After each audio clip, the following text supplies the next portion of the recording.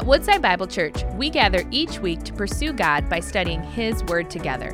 Thanks for tuning into our series, The Follower's Trail Guide, Navigating the Path of Jesus, where we're asking the question, what does it mean to be a follower of Jesus? As we walk through Jesus' farewell discourse to his followers in the book of John, we'll learn to follow in the steps of Christ as he marks out the way of discipleship for us.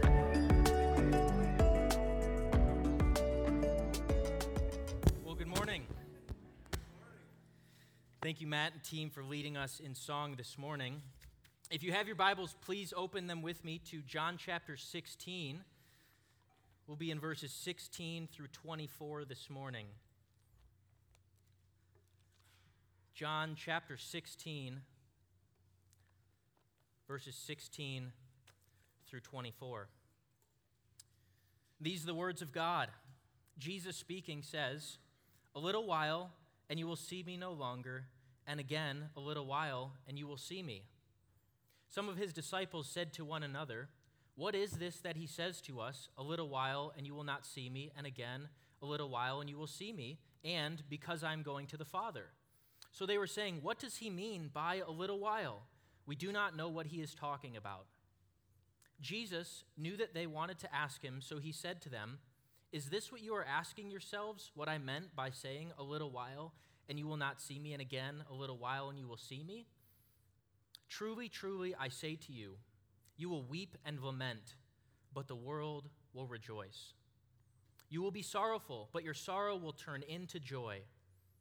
When a woman is giving birth, she has sorrow because her hour has come, but when she has delivered the baby, she no longer remembers the anguish for joy that a human being has been born into the world.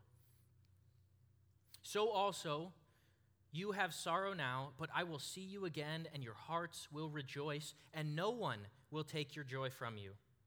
In that day you will ask nothing of me. Truly, truly, I say to you, whatever you ask the Father in my name, he will give to you. Until now you have asked nothing in my name. Ask, and you will receive, that your joy may be full." Father in heaven, we pray now that as your word is proclaimed, that you would speak, that you would use your servant here now to encourage your people. Lord, give us eyes to see and ears to hear, we pray in Jesus' name. Amen. Thomas Watson, a 17th century English preacher, once said, "Joy is a delightful passion. It is contrary to sorrow, which is the unrest of the mind, where the heart is perplexed and cast down, but joy is a sweet and pleasant affection that eases the mind, thus exhilarating and comforting the spirit." Upon mentioning the word joy, I'm sure you each had someone who instantly came to your mind. We all know someone who exhibits this kind of joy, this kind of sweet and pleasant affection that seems to attract others and draw them in like bugs to a light. Despite others being drawn in by this other person's joy, it might drive you a little bit crazy if you're honest. Like, how in the world, it's driving you mad trying to think, how in the world can you say that God is good in the midst of such a difficult circumstance? This doesn't make any sense at all.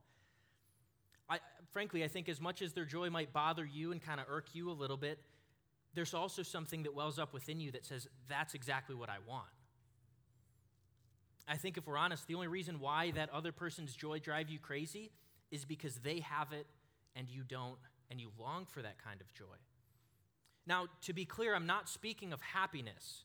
We've all experienced happiness at one point or another. Happiness is kind of this temporal status of cheerfulness that comes maybe as a result of good news like a job promotion, but happiness fades just as quickly, realizing I actually have to go back to work. We all know this kind of temporal status of happiness that comes one minute and leaves the next, but this is not what Watson's referring to here. Thomas Watson is speaking of a joy that doesn't waver from situation to situation because it doesn't depend upon our situations.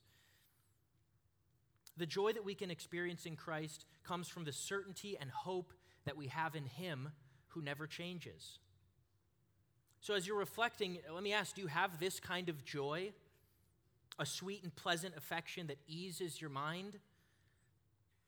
Do you have a kind of joy that transcends your circumstances and causes you actually to rejoice in the face of giants?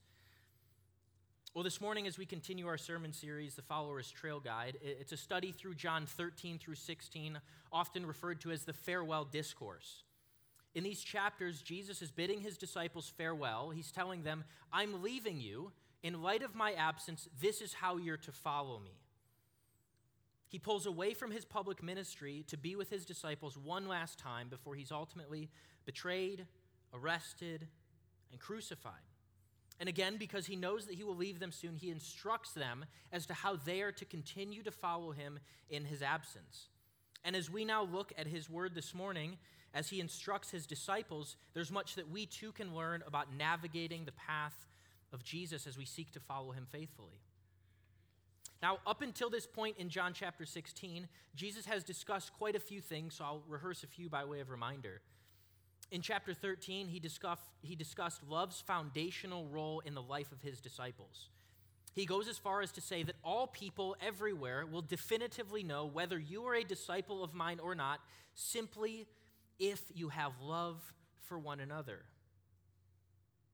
In verse 14, he encourages his disciples that the key to remaining faithful to him in the face of adversity, in the face of trials and tribulation, is by pursuing him and becoming obedient to what he has commanded. Finally, in chapter 15, he finishes by saying that it is paramount, it is foundational to the life of his disciples that they must abide in him and be connected to him if there's any hope of bearing any fruit whatsoever. If there's any hope of overcoming sin, growing in love for one another, facing adversity with joy, we have to be connected to Christ. Because apart from him, we can do absolutely nothing. However, notwithstanding all this instruction that he's given to them, his disciples are still struggling. They're still discouraged, disappointed, and frankly, they're terrified at what lies ahead. He shared much of them that he was going to be leaving, and where he is going, they cannot yet come. Naturally, as a result of their teacher and their friend, the one that they've left all of their livelihood for, telling them that he was leaving them, this has caused sorrow to flood and consume their hearts. And his disciples are unsurprisingly disoriented. They're filled with sorrow. They're filled with confusion. They're experiencing the sorrow that Thomas Watson said causes the unrest of the mind and their hearts to be perplexed and cast down. However, despite these few hours of discourse being one of the most discouraging times in the life of the disciples, Jesus is actually seeking to encourage them by telling them that they will soon experience joy. Jesus engages them in the pit of their sorrow and unrest to give them joy and contentment. And the precious gospel truth that we'll see in our text this morning is that the way of Jesus leads to full joy. The way of Jesus leads to full joy. In other words, the only way to experience authentic, lasting, fixed, and transcendent hope is only found in the person and work of the Lord Jesus Christ. So this morning, as we walk our way through the text, we kind of have to ask ourselves, okay, if it's true that the way of Jesus does lead to full joy, what exactly is on this way to that full joy?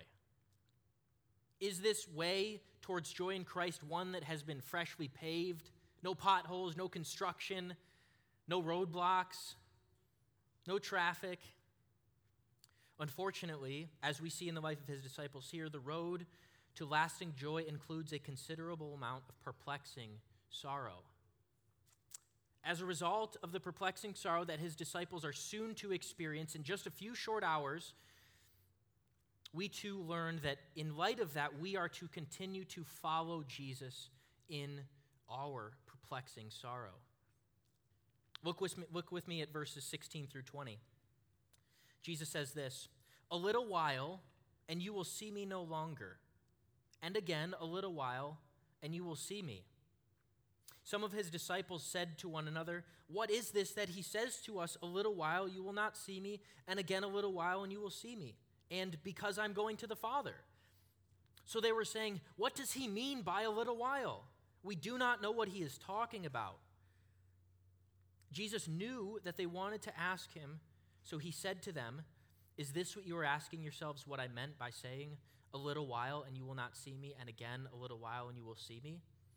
Truly, truly, I say to you, you will weep and lament, but the world will rejoice. Now, there's much debate as to what this a little while reference in verses 16 is referring to, when Jesus says, a little while and you will see me no longer, and again a little while and you will see me. I'm persuaded, though, to think that Jesus is speaking here of his soon death and resurrection.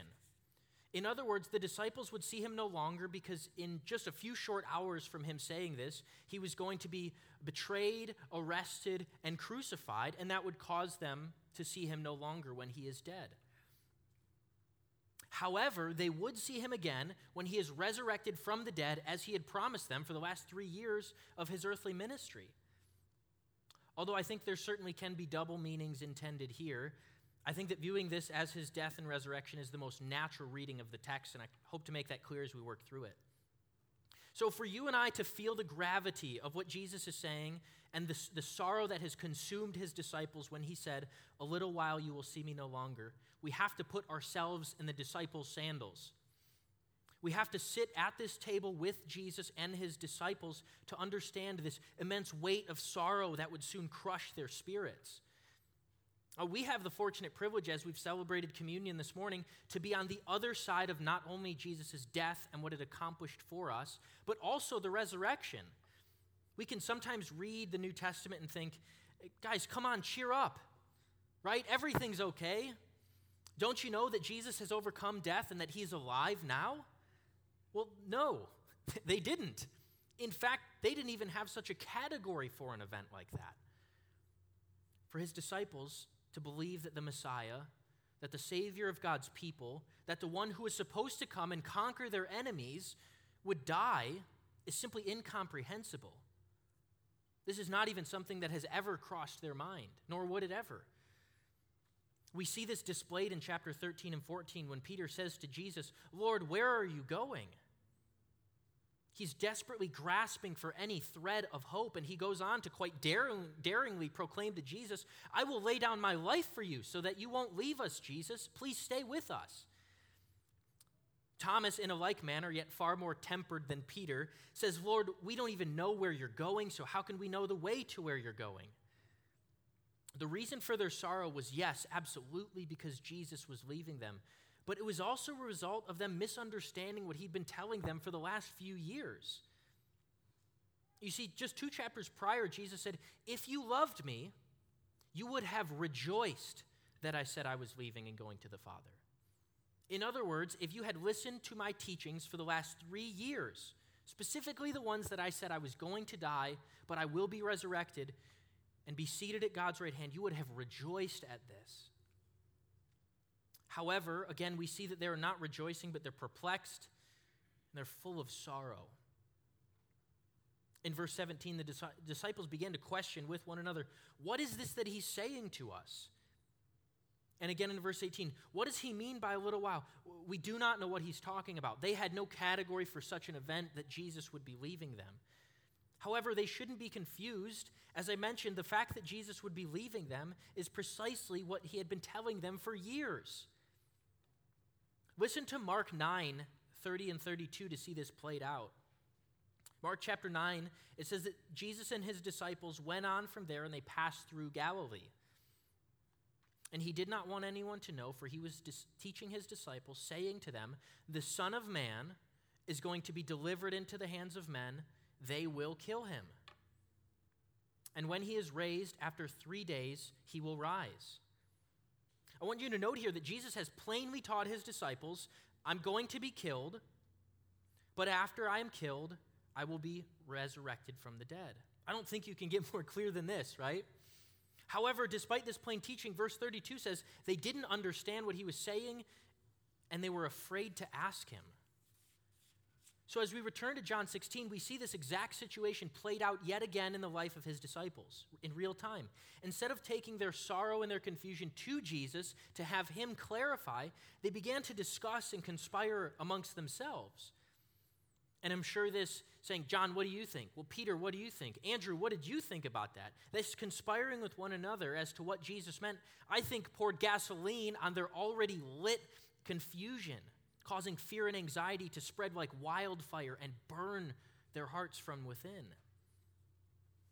Jesus, though, is not unaware of their inner turmoil that has inflamed their hearts as a result of what he's just stated. And though, again, they were afraid and they didn't ask him directly, he's profoundly aware of their unrest, and he enters into their confusion, seeking to bring order to their chaotic situation and to put their minds at ease. Now, the way Jesus does that is really odd. In verse 20, he makes it clear by saying, "Truly, truly, I say to you, you will weep and lament, but the world will rejoice." How does that help us? How does that bring rest and order to my chaos, Jesus? It seems like you just threw the whole gas station at me and lit my anxiety ablaze even more. But this was intentional. Jesus pulls no punches, nor does he mince words. He tells them plainly that sorrow is in front of you, but joy is on the horizon. And you cannot avoid this sorrow to get to the joy. You must pass through the sorrow that's in front of you. The impending dismay and sadness that his disciples will soon experience is crucial to their spiritual formation and their walk with Jesus. By way of illustration, how many of you guys have seen the movie Finding Nemo? Okay, wonderful. In this movie, if you're unfamiliar, there's a scene in Finding Nemo where Nemo is taken from he's taken from his family by divers. It's a wonderful Disney movie about a little fish in the sea who gets taken by divers, and his dad, Marlin, teams up with a fish with short-term memory loss named Dory, and they go on this adventure to span the entire ocean to find Nemo. While on their journey, they're helped by a school of fish, if you remember the scene. These fish tell them that on their journey, they're going to experience a dark and terrifying trench. However, to get to the place in which they need to be, they cannot go over it and avoid it. They must pass through it. They're to pass through this trench and not go over it and avoid it. As Marlin and Dory approach this trench, they marvel at it with fear. There's even dead fish bones in the trench, kind of warning, this is not something that you want to go through. It's a dark and frightening unknown territory that they're being asked to go through. Instead of heeding the instruction to pass through it, Marlin becomes timid by looking at this frightening trench, and he leads them around it. As a result of not passing through it but going over it, they encounter a far more frightening situation had they just passed through the trench. And I think what Jesus is instructing his disciples here to do is to follow exactly what Marlin and Dory were instructed to do. Jesus is telling his disciples here, the trench of sorrow is right in front of you. It lies ahead. But in order to experience the joy that is on the other side of this, you must pass through the trench of sorrow. But you're to do so knowing that I am with you, guiding you through it. However scary this may feel, however unknown your sorrow may be, you can trust that I am here as your good shepherd, leading you through your sorrow. In the same way, through the various trials that the Lord brings our way, Jesus is calling us to pass through this unknown territory of sorrow by relying on him and trusting in him that he is there to guide us through it. I know some of what you guys are going through, a few of you. Frankly, if I knew the weight of sorrow that each of you felt, I would be crushed under it. But regardless of what you're going through, whether you have experienced sorrow, are currently experiencing sorrow, or will soon experience it, the encouragement from our text is not that you are to somehow avoid it. As frightening as this is, as terrifying as this is, what's in front of you, we are to pass through it. However, we're not alone in this. You're to pass through knowing that Jesus is just one step ahead of you, leading you through. He is near and dear and will surely guide us through it. Maybe the trench in front of you this morning isn't a trench of sorrow, but one of profound anxiety and unrest with what the results of Tuesday hold. With Election Day being Tuesday, there's maybe profound unrest. Lord, what's going to happen? What lies ahead? I feel panicked. So let me ask, how do you feel about Tuesday? Or Wednesday? Or Thursday? Or Friday? Or June of 2023? Are you afraid? Are you worried? Maybe anxious, concerned, fearful, maybe even questioning whether or not God is in control? To the worrisome Christian, the same challenge is here. You are presented with a trench of anxiety maybe in front of you. Engage it. Don't be afraid of it, but engage it in the same way. Engage it by passing through, knowing that Jesus is there with you, engaging you in your sorrow, and he is guiding you through it. If we allow our anxiety and worry to consume us, we can tend to act as though God is not sovereign and Christ is not raised. Wherever you find yourself this morning, whatever trench is before you, whether it be sorrow or dismay or confusion or unrest, the words of Scripture are clear. We cannot avoid it, but we must pass through it. We're to do so knowing that our Lord is near and dear to us and he will guide us through it. I want you to consider how Psalm 23 might apply to the situation that presents itself before you. Psalm 23 is the wonderful psalm about how our great shepherd leads us through trials. Listen to verse 4. The psalmist says, "Even though I walk through the valley of the shadow of death, I will fear no evil, for you are with me. Your rod and staff, they comfort me." You see, the reason why the psalmist could walk through this valley of the shadow of death was not because he had everything figured out. It wasn't because he was stronger than the valley itself or because he was some sort of super faithful follower of the Lord. No, he says, "I will fear no evil because you, my God, are with me in this valley. You are guiding me through it. And therefore, I have no fear because I trust that you are here with me." You see, the disciples and the psalmist and you and I alike face various trials in the forms of sorrow, suffering, anxiety, and unrest.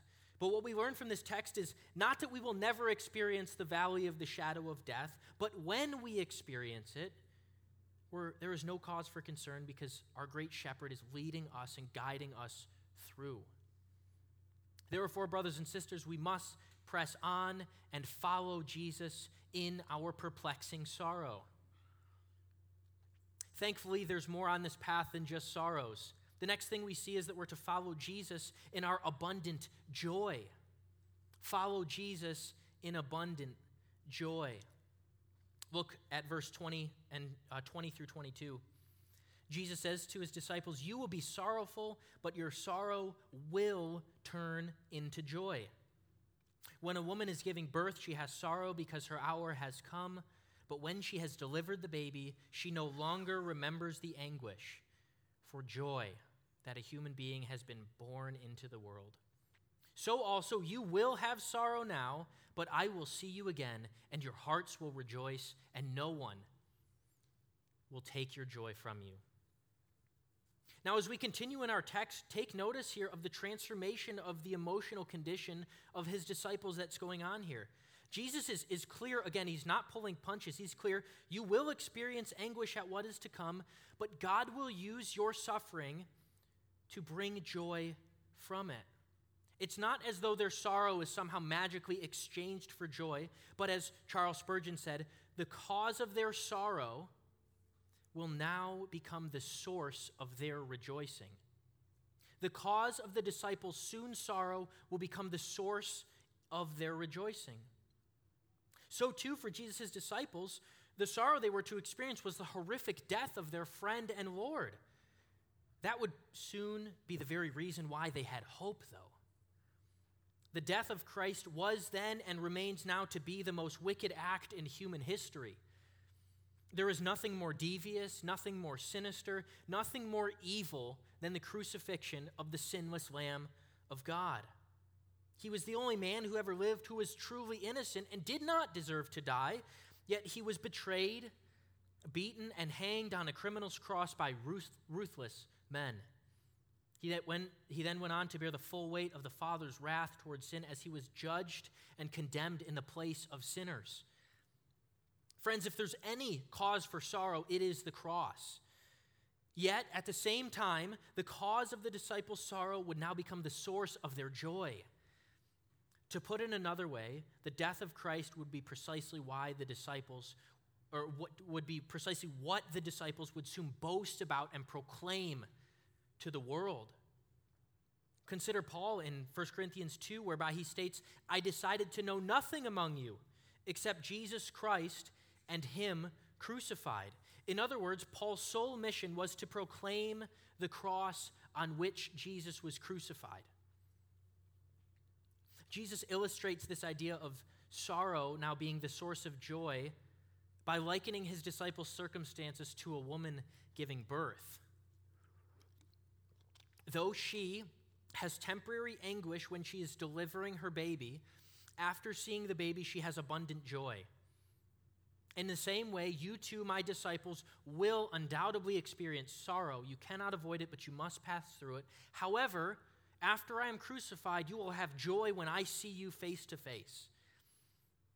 Taken at face value, the illustration about a woman giving birth may seem rather peculiar to demonstrate what they're about to experience. I say peculiar because Jesus is at the table with 11 men, none of which who had ever or would ever give birth in their lifetime. So why would Jesus use this illustration to communicate what he means? This seems odd.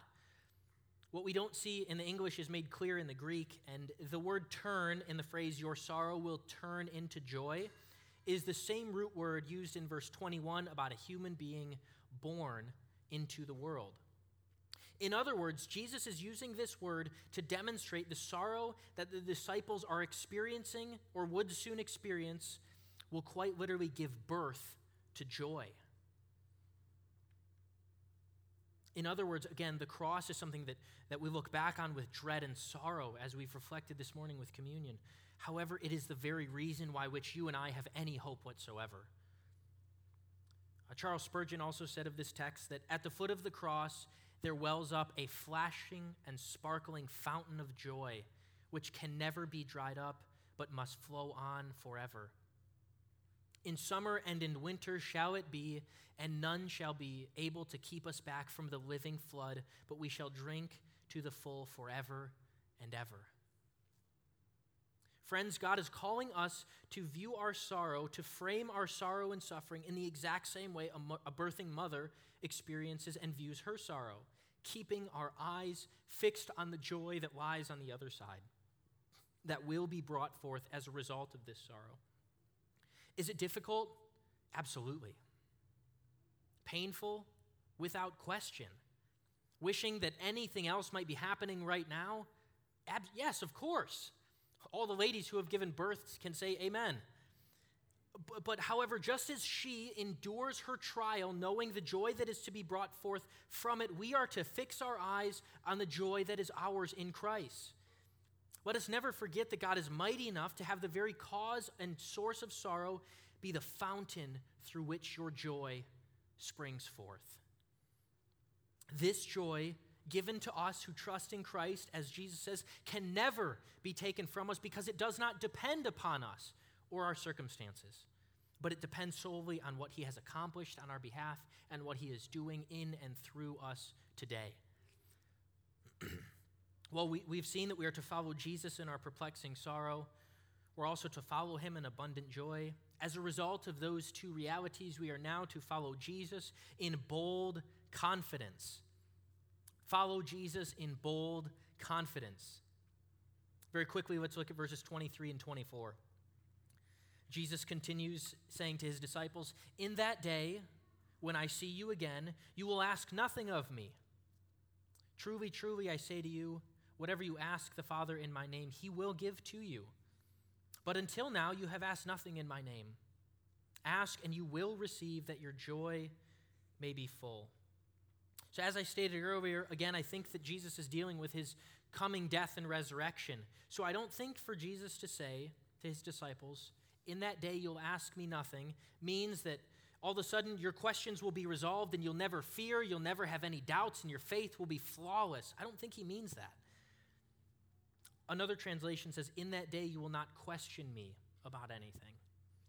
So in other words, I think what Jesus is saying to his disciples is that when you, my disciples, see me resurrected from the dead, you will have bold confidence in me. This sorrow and confusion that you felt upon my impending crucifixion will now lead to bold confidence in exactly who I am. In other words, I can be trusted with your very lives. He says, you will have confidence that I am God's promised serpent-crushing Savior who will deliver you from death. You will finally have the confidence and the rest and the certainty that you desired all along. We're tremendously blessed here to have Pastor Vince and Scott Engelman teaching our men's ministry here at our church. And one of the phrases that Scott has often used is this idea of believing loyalty. Those of you men who have continued to come to our men's ministry since the fall are familiar with this, but for those of you who aren't, there's basically two components to believing loyalty. There's believing and there's loyalty. The believing component is believing, being trusting and committed that God alone is God, that there is none other but God. Yahweh is the Most High God, and there is none but Him. That is the first pillar of this. The loyalty flows from this truth that God is God, and that is because you are God, I will trust you, no matter what. In other words, because you are my God and there is no other, I will trust you and I will remain loyal to you. This is not meaning that we will have a flawless faith, but a faith that remains loyal. It's a faith that says, God, even when I don't understand, even when I have questions, even when nothing in my life makes sense, I will remain loyal to you because you and you alone are God. Church, Jesus is abundantly clear in verse 23 that his Father's heart is towards us who believe in that whatever we ask of him, he will give it to us. Certainly, I don't think that Jesus is intending to communicate that if we say in the name of Jesus enough times that somehow it's some magic formula to getting whatever we want. No, I think what Jesus is saying is that once he accomplishes redemption on our behalf through his death, burial, and resurrection, we will now have direct access to God the Father, and we can ask him whatever we want because we stand and rest upon what Christ has done. Because of what Christ has done, we who believe can now approach God without fear, without worry, and most importantly, we can approach him without the shame of our sin that causes us to often run and want to hide and cover up. We now can stand before God and say, this is who I am, Lord, and he will accept us, not because of our works, but because of what his Son has done. So, Christian, let me ask, are you taking full advantage of what Christ has won for you? He has paved the way for us who believe by allowing us to experience total and complete forgiveness of our sins and cleansing of our shame. And as a result, we can now approach God with bold confidence on behalf of what Christ has accomplished. And this good news and hope of the gospel is that in Christ, our shame and our guilt are removed because Christ has died in our place and suffered God's wrath towards sin so that we who trust might be cleansed from our sin. But more than that, we might be able to now approach God without fear, without shame that results from sin. And Christians, no longer does God deal with us on the basis of our sin, but now we can have bold confidence in approaching his throne. Therefore, we are to remember that we are to follow Jesus in bold confidence. Now, if you have not trusted in Christ this morning, the opposite is true for you. You ought to have no confidence to stand before him. When he comes again to judge, you will be like the world who wept and wailed upon seeing Christ coming in judgment. Frankly, you should be terrified of seeing the risen Lord. God will deal with you on the basis of your sin, and he will hold you accountable for every careless word you have spoken and every lawless deed ever done. If this is you this morning, do not delay, but come to Christ in faith and repentance. He will cleanse you from your sin. He will remove your guilt and shame that you might be able to stand before him saying, hallelujah, praise God, and amen. You will be able to stand before him in bold confidence. Brothers and sisters, this Christian life is complicated. I don't think any of us would deny that. The Christian life is often paved with one of construction and roadblocks in the forms of trials and suffering, but there is joy. There is joy in knowing that Christ has loved us and redeemed us, knowing that he is God, knowing that he is guiding us through our trials and through our suffering, and knowing that we will soon see him again. Let us continue to pursue him until he calls us home through joy and sorrow, all with bold confidence in him. Thank you for joining us as we study God's Word together. We would love to hear how God is moving in your heart and get you connected into the Woodside Bible Church family. Head to woodsidebible.org/connect to introduce yourself to us today.